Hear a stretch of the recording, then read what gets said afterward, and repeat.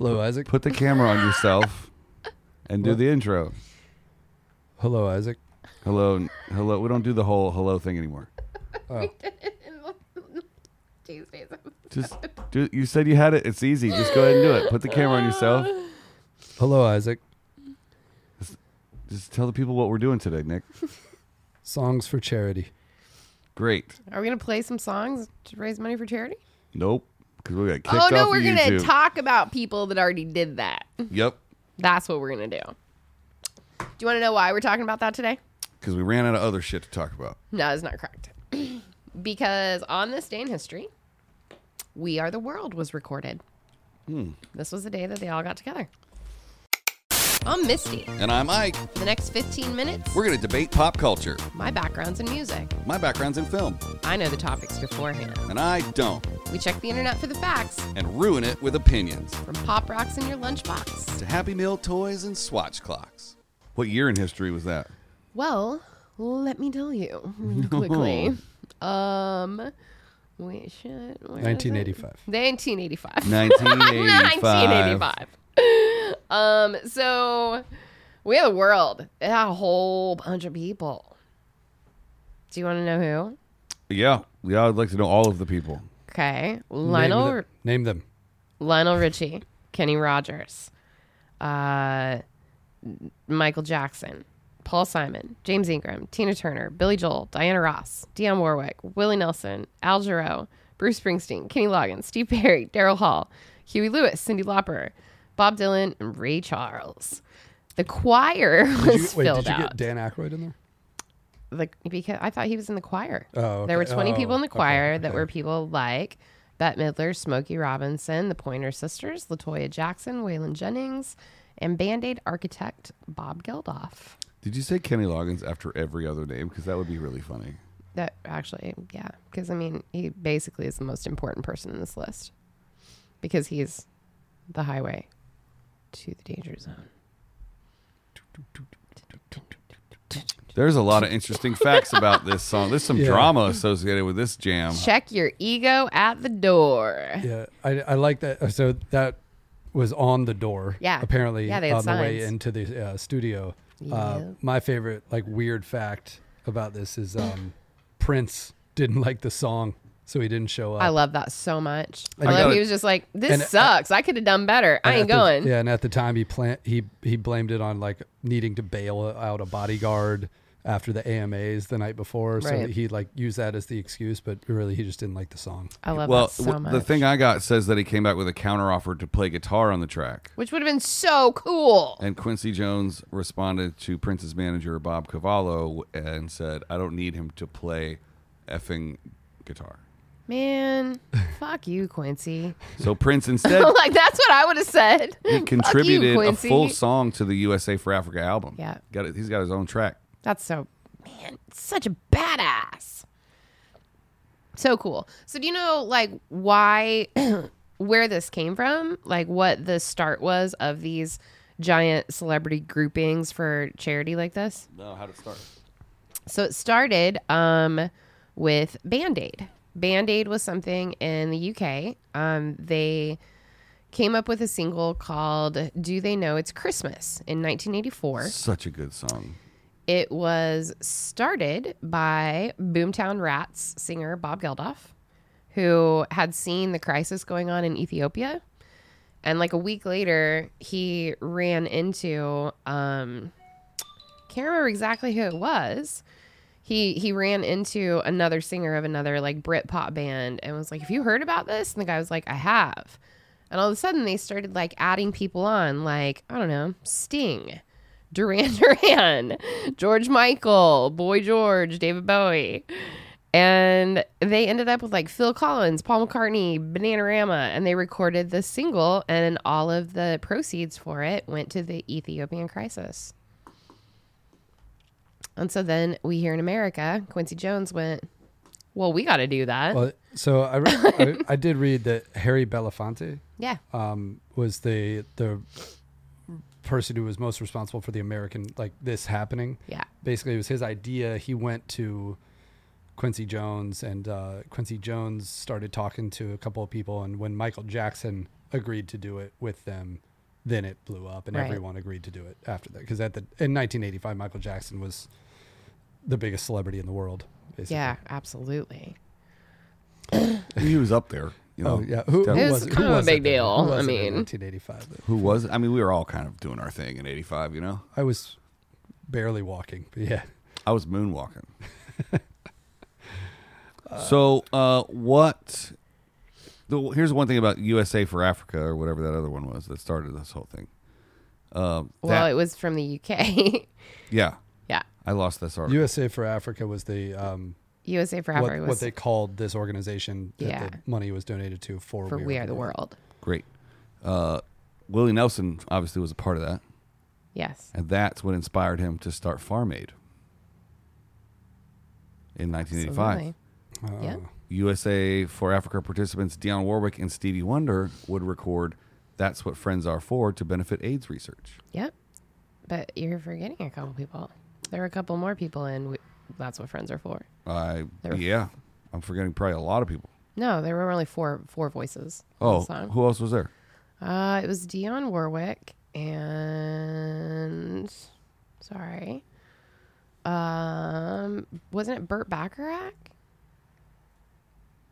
Let's see. That's what we were talking about. That's what friends are for. Mm-hmm.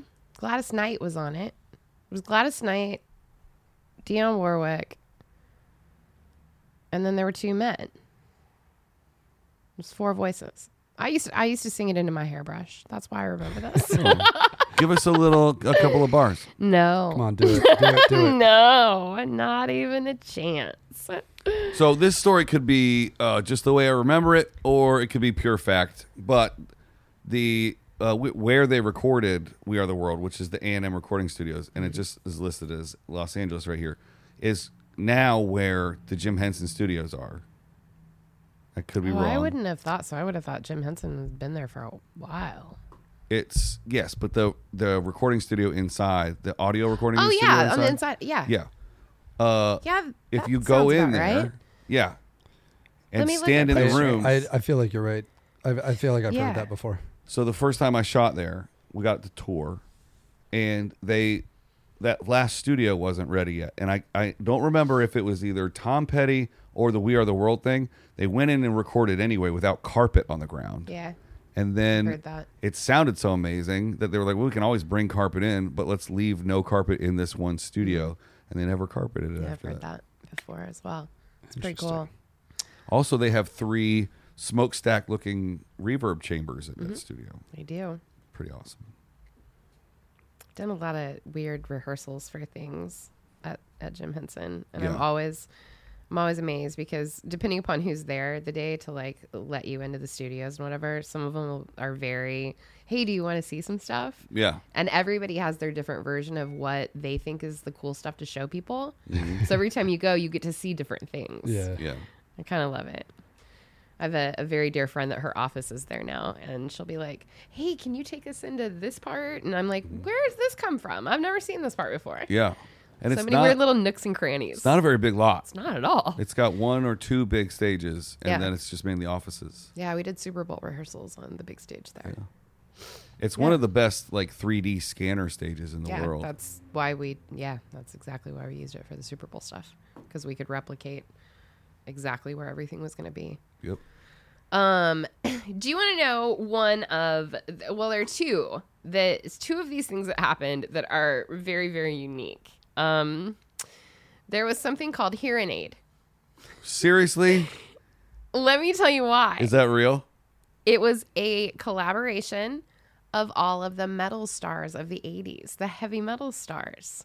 Do you have a so- list of that? Yes, they were so impressed by what everyone else is doing, but they kept noticing that they weren't being included in it because, I mean, their voices probably wouldn't meld that well. Like they didn't sing the same way. And so they decided to do their own called Hearing Aid for Africa Famine. I'm really excited to hear who was in this. Okay, so Dio bandmates Jimmy Bain and Vivian Campbell were attending a charity radiothon and realized that they were the only heavy metal musicians there. They mentioned that to their band leader, Ronnie James Dio, and together they hatched a plan to correct this wrong and record a charity record. Dio. So That makes sense. it was Eric Bloom, Don Dokken, Kevin Dubrow, Rob Halford, Paul Shortino, Jeff Tate from the Scorpions, Vince Neil, Mick Mars, Neil Sean, and Harry Shearer in full Spinal Tap persona. I was excited that it was a bunch of great singers until you got to the Motley Crue guys. Right? Like Mick Mars is not. Vince Neil. Yeah, Vince That's Neil and Mick Mars are funny. not hitting all the same notes that Dio is. Yeah, well, I mean, this was back in the 80s, though, when they were a little bit more on their game. Yeah, maybe. It was in 1986, and they raised $1 million for Africa famine, with the funds earmarked specifically for agricultural machinery. Have you seen? I'm sure you have. Swedish Metal Aid. It is, to this day, it is one of my favorite videos to watch. Oh. It is the greatest thing you will ever see. It's the best thing on the internet. If you I haven't seen really it, think I it have is. no idea what you guys are even talking about. You It's a should- bunch of you should Swedish definitely heavy Google metal it. stars in the 80s doing a charity song, and you almost think that it's Spinal Tap. You're like, this can't be real. It can't be real. Awesome. But it's real. And that, like some of them are dressed up, but it's so much hair, So much hair. That's it. and they all look exactly the same. You got to Google. You it, have to dude. Google You gotta it. go. I'll check it out. So the flip side to that is that there is another group, the West Coast Rap All Stars, who in 1990 did a charity benefit called "We're All in the Same Gang," which is amazing, right? I don't know why Like I these think guys that's were so- super creative with this. so ridiculous. KRS-One basically decided he wanted to put something together with his Boogie Down bandmates because of the alarming spike in gang warfare, and they wanted to raise some money to combat that. So they had Cool Mo D, Heavy D, Public Enemy, Tone Loc, Young MC, MC Hammer, Ice-T, Dr. Dre, who also served as a producer. And the piece was actually conceived by a guy named Michael Concepcion, who was a What? former Crips member who had been paralyzed in a gang-related shooting. The conception was by a guy named Concepcion. Come on. The piece was conceived by insane. Michael Concepcion. Here's a small blast of it in case we get kicked off.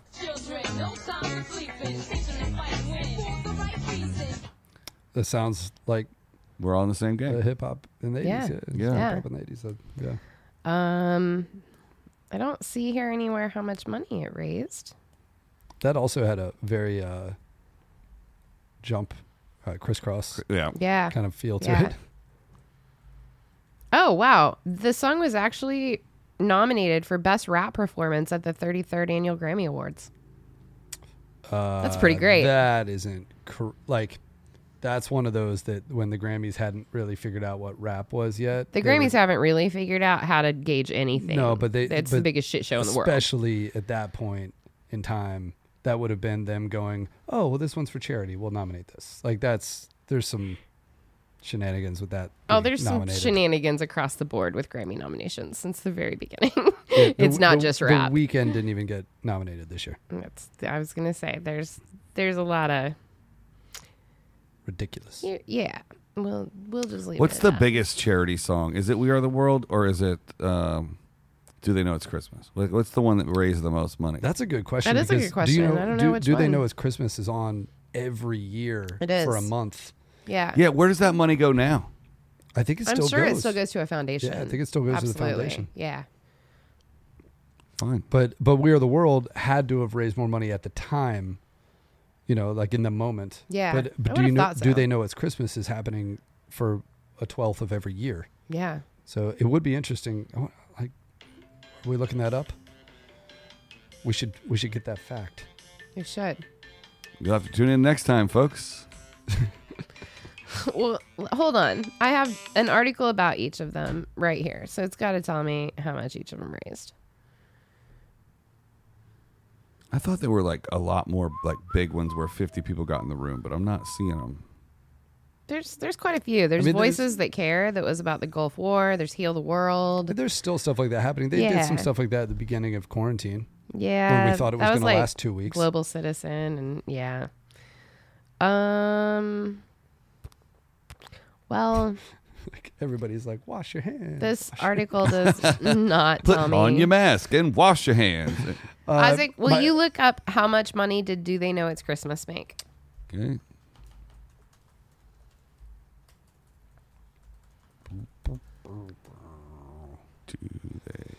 Fun fact while you guys are looking that up, Harry Belafonte is Interesting fella. is best known for his song, the Banana Boat song. Yeah. The Get on the boat. Banana boat. Deo, that song. Yeah. That's They fucking, like that's Harry come Belafonte. and they want to go. $24 million. All right. Well, We Are the World raised $63 million, equivalent to $147 million today. Dang, even with the Christmas every year thing. Yeah. Wow. Yep. 90% of the money was pledged and delivered for African relief, both long and short term. Maybe this was just what was raised at the time. It sold 2 million copies. Maybe it's not including like post residuals. Maybe. I read just a second ago that We Are the World was 75 million. So that's probably where it's at now compared to the 60 something from the 80s Right. or whatever. Well, Well, that's our good deed for the week, folks. that's our good deed. Done. Good deed done. And since tomorrow's Friday, We'll see you then. see you tomorrow.